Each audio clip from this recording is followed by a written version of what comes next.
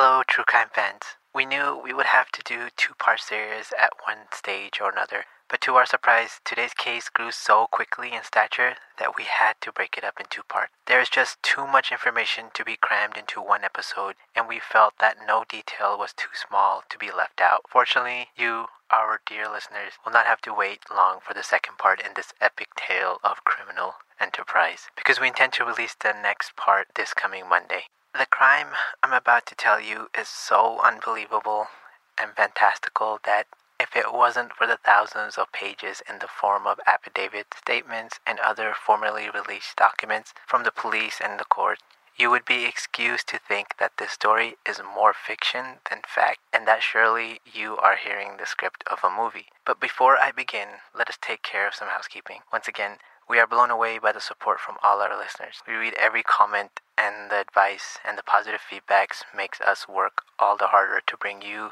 content that you enjoy and appreciate. We love to hear from you, and if you don't find us on your favorite platform, let us know, and we will try to rectify it. Now kick back, relax, and listen to a story just made for a Bollywood movie.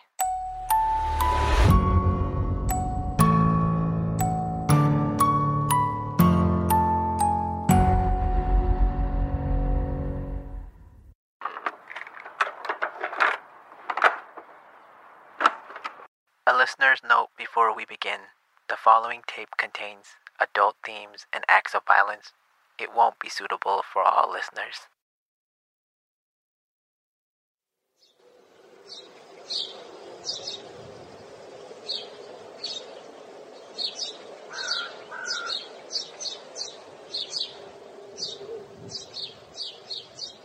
Imagine you are taking a trip to India, not Mumbai, with its overcrowded streets and slum areas made famous by Slumdog Millionaire, but the roving lush hills on the outskirts where farmers live in harmony with the jungle and enjoy a simple life still steeped in many traditions.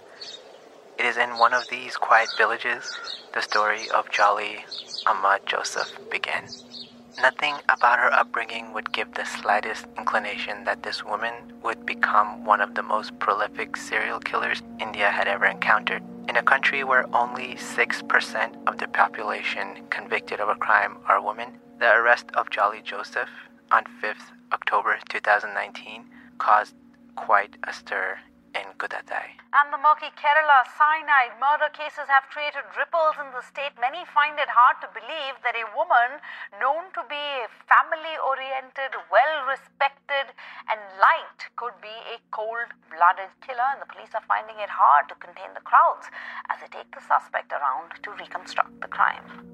This humble, sleepy town, which Jolly called home for many years, would never be the same again. Not much is known about Jolly's childhood. She was fifth of 6 children, and her parents grew and sold pepper, as well as owned 2 ration stores. The family was by no means wealthy, but they were better off than most. She was described as quite and respectful child.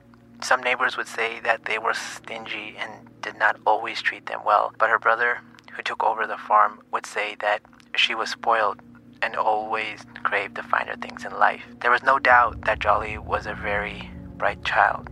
She did exceptionally well at school and was the first of her family to pursue a university degree. To Jolly, this experience was liberating. She was in love with the student life and had, as she did in her village, an active social life. Most remember her as an intelligent woman with a social grace. Just one incident gives us a clue of things to come. A roommate accused her of stealing a pair of gold earrings. An ugly row ensued, and Jolly was told to move out. It is here where the beginning of the end for Jolly began.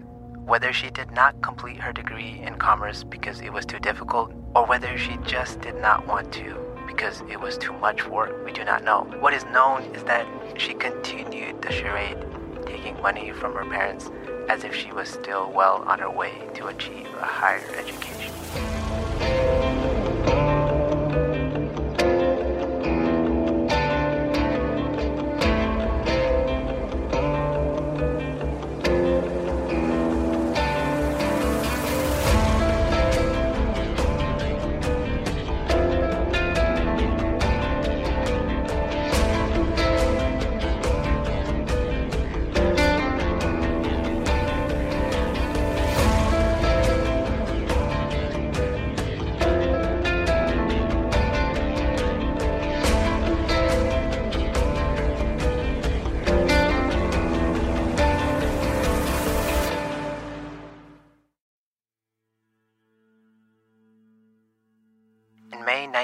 1997, Jolly would attend a family gathering of Matthew Mandaya, during which she met his nephew Roy Thomas.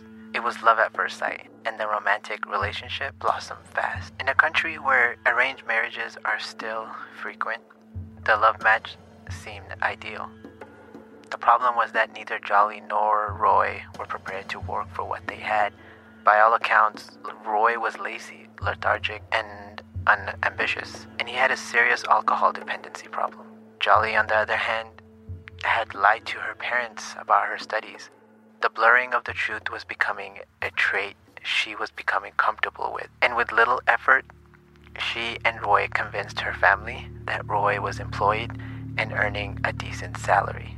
The fact of the matter was that Roy's parents had, for the majority of his life, provided for him. To Roy's parents, she carefully portrayed herself as an educated woman with master's degree in commerce. Roy's parents were impressed. Both were well-respected teachers, and Tom Thomas even owned the Divine Education Society, a learning institution with a good, solid reputation. The only person who raised disapproval of the love match was Matthew, Roy's uncle.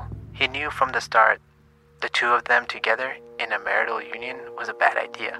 Whether he just knew his nephew was a washed-out alcoholic that would amount to nothing, or if a sixth sense warned him of an impending doom to come, we will never know. His objections were ignored in June of 1997. Jolly and Roy were married. Her attempts at gaslighting her and Roy's situation and manipulating the narrative had succeeded.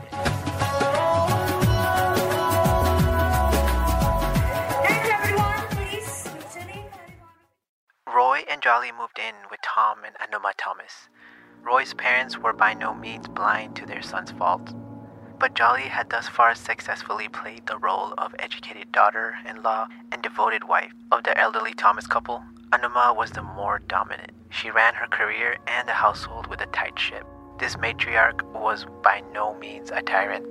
In her community, she was a revered member of her social circle, and she and Tom not only taught children in the village extra lessons, but they also took the time to mentor and advise others. To Jolly, Anuma embodied everything she wanted for herself. She admired the elderly woman tremendously and idolized her mother-in-law with a combination of prideful envy and adoration. In 1999, Jolly gave birth to her first son. Roy, as predicted, had made no real plans to pursue a career, and the couple was completely dependent on the income of the parents. The first hiccup to live a life of leisure came in 2002, when Anuma announced that she wanted to retire. When Jolly was first introduced to the family, she continued with the lie about her education, adding that she had achieved a master's degree in commerce. Without Anuma's income, the household's finance began to take a strain, and Anuma also felt that such a useful degree should not be wasted.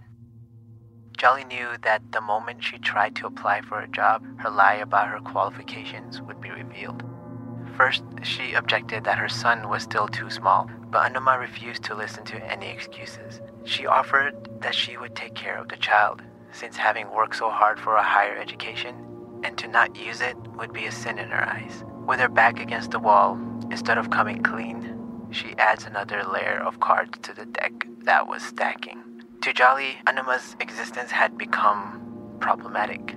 She told her she needed to take an additional course to be able to get a decent job in the government, and her parents, who by now had been fooled for so long, paid for this make-believe course. No one knows where she went or what she did, but no evidence of this course was ever produced. What we can, however, presume is that during her absence, Jolly was planning the demise of her mother-in-law. During the harvest festival of Onam, Jolly returned home to her family. She later openly admits to attempting to poison her mother-in-law several times.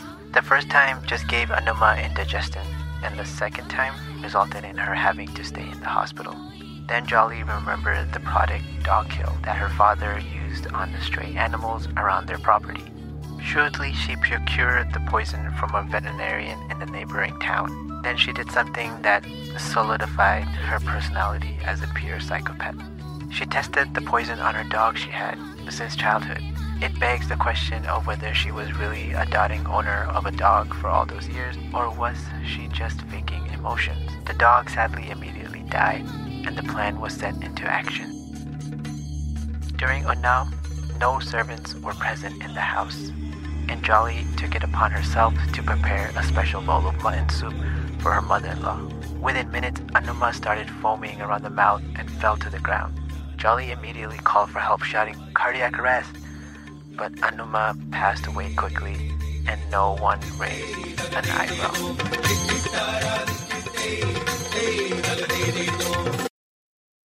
Because she was elderly, no inquest was requested. With Anuma gone, Jolly immediately assumed the position as matriarch. She became to Tom, who had for the most part depended on his wife, a daughter more than a daughter-in-law. Systematically, she took over the main role as head of the family and also took charge of the finances. She, after all, had a degree in commerce. She artfully negotiated her rise in the stature by declaring that she had been offered and accepted a position at the highly regarded National Institute of Technology. Her motives for this deceit are truly baffling. She went as far as forging fake identity cards and even a sticker with the university logo on the side of her car. Her second husband, and there will be a second husband, would tell police how she would pretend to be on the phone, talking to students or other employees of the institution. All of this was revealed to be false, and no records of her working there would ever be found. What she did for the 16 years as she continued this lie, no one knows. Why she did it, no one knows. Perhaps the prestige and the admiration it gave her idol was an enticing enough reason. The fact that no income was earned from her many hours of working at the university also seemed not to have raised any suspicions. She would borrow money from her parents at times, but soon it became clear that the only way to obtain all the family's wealth was by getting rid of Tom Thomas. Using her connections she had made while investing Tom's money in real estate, she found someone qualified enough to forge a final will and testament. This was the only way she could ensure Renji and Rojo, Roy's younger siblings, would inherit nothing. Her overpowering greed had sealed the fate of Tom Thomas, and on 26 August 2008, he collapsed after digesting a tablet that Jolly had filled with cyanide, given under the impression that he was taking his daily medication. The verdict was, of course, cardiac arrest. But Jolly added the romantic notion that Tom just did not want to continue alone without his beloved Anuma. Jolly produced the will after Tom's funeral, and although Rojo and Renji had objections, the document was declared to be legally binding, and all assets of Tom Thomas were now officially in Jolly's name. The family felt that perhaps Tom, realizing his son would never amount to much, left his fortune to the couple. He probably figured that in Jolly's name, the assets would not be squandered. By this time, she had perfected the role of caring, respected matriarch, and Renji and Rojo, who had immigrated respectively to Sri Lanka and Florida, knew that if they protested, they would seem to have sour grapes. For the sake of peace in the family, the matter of the will was pushed aside. One would mistaken to think that Jolly was satisfied with the state of affairs.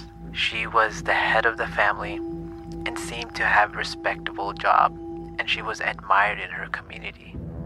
After her arrest, there was rumors that Jolly was a sex addict. There was no evidence of this, but she did, however, seduce men when the fancy took her. Roy, on the other hand, must have been aware of this infidelity, which often took place under his own roof. This, combined with the grief of losing two parents, drove him deeper into the bottle. Once a tiger tastes human blood, the saying goes, it is unable to stop chasing it. Roy's drinking was getting out of control, and after having succeeded in effortlessly murdering twice before, Jolly started planning the demise of her husband. One of the people she was having an affair with was M.S. Matthews, not to be confused with the uncle mentioned at the beginning. Ironically, he was a cousin and a regular drinking partner of Roy. She was so confident in the spell she had woven around M.S. Matthew that she approached him blatantly for the procurement of cyanide. Later, MS Matthews would vehemently deny knowing anything about the murder plot. According to him, Jolly wanted to get rid of big rats. One cannot help to wonder if that was a bit of a Freudian pun. MS Matthew had a friend, Burji Kumar, who owned a jewelry shop. It was a person called a goldsmith called Praji Kumar actually, from whom she managed to get this. Now Praji Kumar actually gave it to a person called Matthew. Matthew gave it to Jolly Joseph. Now from where did Praji Kumar get all these potassium cyanide from? That is going to be a big question. And also in the investigation, Jolly Joseph has clearly mentioned that she always carried a box Cyanide of potassium is used cyanide in the with her. cleaning and coloring of gold, and jewelers have a license to own it. Kumar, who was known Casanova, was easily convinced to part with some of his product for a promise of sex with Jolly and 5,000 rupees, which translates to about $90. Fortunate for us, Jolly gave a rather graphic statement about what happened on the night of 30th September 2011. Roy had gone out drinking, and although it was a Friday night, Jolly sent the boys to bed early. She had prepared Roy's favorite rice and chickpea curry, and once she was certain the boys were asleep, she went to the kitchen, retrieved the cyanide she had hidden in the coffee tin, and laced not only his meal, but also the glass of water she was accustomed to serve with his meal. She then went to lie down next to the sleeping children, and she waited. Roy eventually came home, checked on his sleeping family, and went back to the kitchen, presumably to eat his supper. It was the first time Jolly used cyanide, and she became anxious when she heard no further sounds. She went to the kitchen and found the half-eaten plate of food, but no Roy. Suddenly, from the direction of the washroom, she heard wrenching and choking. Roy was clearly in distress, but Jolly was taking no chances. She waited until all sounds from the washroom subsided before the run to Matthew, Roy's uncle. He immediately had the locksmith open the door as Roy had locked it from the inside. This time when Jolly shouted cardiac arrest, Matthew did not agree. He requested an inquest, which Jolly refused. He then approached Roy's siblings and asked for permission for an autopsy from them. Rojo, who had already suspected foul play, readily agreed, and after the cause of death was revealed to be potassium cyanide poisoning, all turned to Jolly for an answer. By now, she had perfected the art of cunning deceit and manipulating people. She told the family Roy had been devastated by the loss of his parent, that he had drank poison and committed suicide. Most of the family accepted this explanation and even agreed to having the original cause of death listed as cardiac arrest to spare the family from more grief. Little did they know that Jolly had no intention to slow down on her path of death and destruction. Matthew, Roy's uncle, however, could not console himself with the verdict of the death. Rojo and Renji's objections now seemed more viable.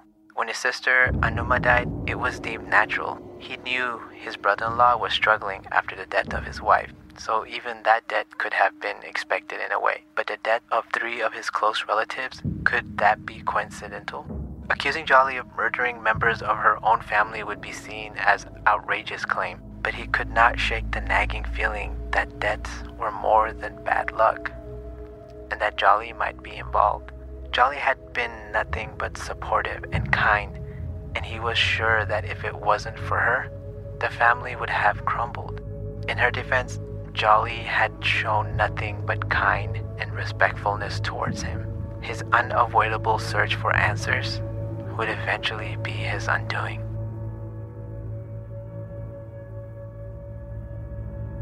Matthew Manjaido, during a visit at Jolly's home, carefully raised his suspicions about the death of his family members.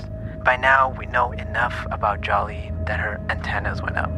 No doubt exists that while Matthew was drinking his whiskey from the bottle he brought, Jolly viewed the next obstacle to her freedom and wealth. Conveniently, when her uncle left, Jolly took the opportunity to keep the bottle until the opportunity presents itself. And on 26 February 2014, she was able to execute her 4th murder. While relatives gathered for a wedding, Jolly had heard Matthew would not be attending. She excused herself and collected the cyanide-laced bottle of alcohol Matthew had left behind. Once at his home, she prepared food, but in a clever twist, she used no cyanide in the food. Instead, she poured him the glass of alcohol to drink and politely refused when he offered her a drink. Jolly then sat back, watching her uncle eat his meal and drinking his beverage, waiting for the poison to take its quick and deadly effect. In her own chilling words, she told police how she sat calmly watching her uncle first start to choke, then foaming at the mouth,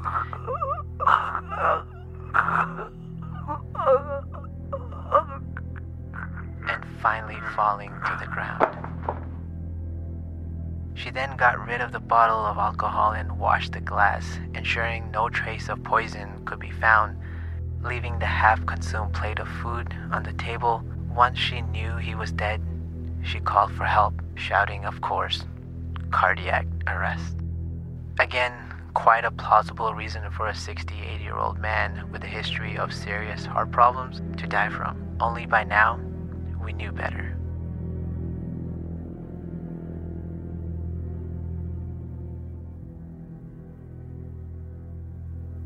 And this is where we leave our epic tale of passion, poison, and all-consuming pursuit of money.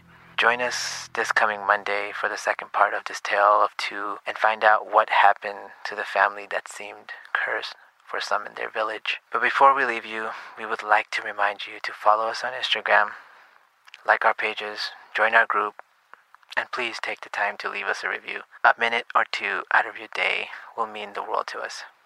And if you'd like to support the show through PayPal, we'll leave the link in the show notes.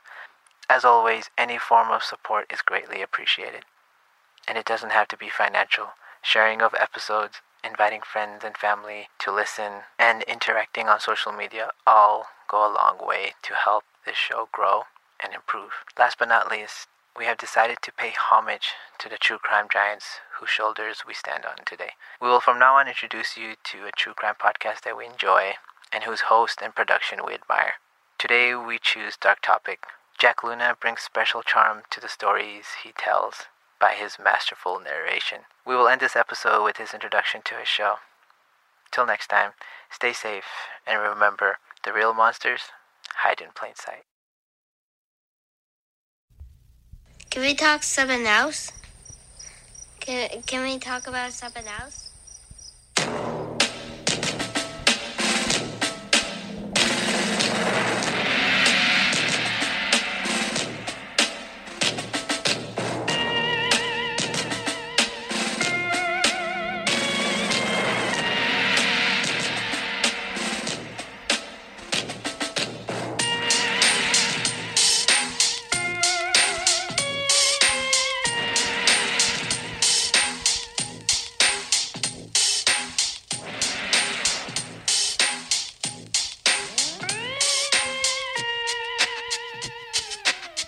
Hello, out there.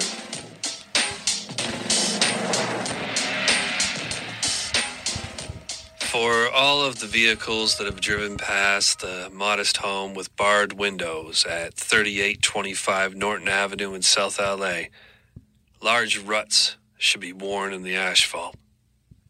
Gawkers in private vehicles, rented cars, tour buses, try to imagine today what it looked like as a vacant lot, surrounded by acres of vacant lots, nearly 4 generations ago. They pull up images on their cell phones to compare the mundane before them to a monster's handiwork, splayed out in grainy photos on news pages from the time and eating up image displays of history's worst atrocities following an internet search. But you can't tell from the location now what had been there before. Inhumanely parceled parts, left nude, disemboweled. A brutality so grotesque, so galling, so fascinating that thousands meander past each year just so they can tell their buddies over beers that they'd been there, that they'd stood in the place where 7 decades before, the mutilated, dissected, desecrated body of Elizabeth Short, the Black Dahlia, have been found on a cold January morning in the shadow of 1947 Hollywoodland. But the tourists don't linger long here. There are other sights to see. Just a short drive 10 miles east takes them to the affluent tree-lined streets of Brentwood. There's a condo here on the murder map, just blocks off Wilshire Boulevard, a stone's throw from the Brentwood Country Club. Though the view from the street is hidden behind palm trees, what you can see, a terracotta brick walkway, brings flashbacks of the crimson-soaked pictures captured in June of 1994 at 879 South Bundy Drive. It was here that Nicole Brown Simpson and Ron Goldman were slain. Nicole's estranged husband, the Heisman Trophy-winning O.J. Simpson, would be accused. The circus began with fans of the retired football player cheering in support of him as he threatened to kill himself in the back seat of his best friend's slow-moving Bronco, and culminated in gavel-to-gavel coverage of the murder trial. Yet, despite overwhelming circumstantial evidence pointing to his guilt, when the damn glove didn't fit, the jury did acquit on live broadcast television, watched around the world. Since the time of public hangings that drew scores of packed stage wagons from neighboring counties, to pictures on social media of smiling friends posing on the same train trestle in Delphi, Indiana, from which two young girls disappeared only to be found murdered, grief tourism has been a thing. The same tours can be found in Chicago as dark tourists visit the corner where H.H. Holmes once lorded over tenants, robbing them of their lives in a building built specifically for murder. It can be found in Germany and Poland, where the pall and horror of staggering grief still hangs heavy over gray concentration camps. In Paris, where sightseers retrace the final limousine ride for Princess Diana as she